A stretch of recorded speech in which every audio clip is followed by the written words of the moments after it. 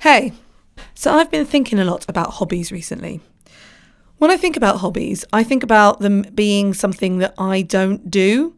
Hobbies are for people with lots of time, or I think as I was growing up, the image of a hobby was something out of Just William, those books where it was boys in a wood building dens or making fires.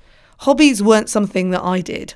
The only thing I did was all intended as extracurricular or something that would benefit me in the future, like my career or something like that. But obviously now as a grown-up with a career and things like that, my hobbies are different. And I do have hobbies. I crochet, learn to play the piano, and I CrossFit, and I draw and I paint.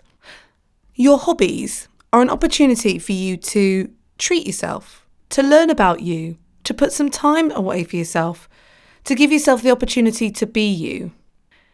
It's one of those places where you don't have to rely on someone else to make you feel good. Your hobbies are absolutely the key to making you feel good. They are the heart of being selfful. And of course, I count sleep as one of my hobbies.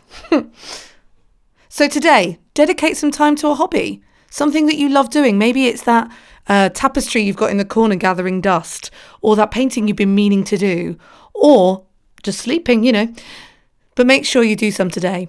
This is your Everyday Positivity. My name's Kate Cocker. I'm back tomorrow with a journaling exercise. So if you want to join in on Facebook as well, head to the Facebook group. You need to go to youreverydaypositivity.com and join the Facebook group from there. And I will see you tomorrow. Have a great hobbying day.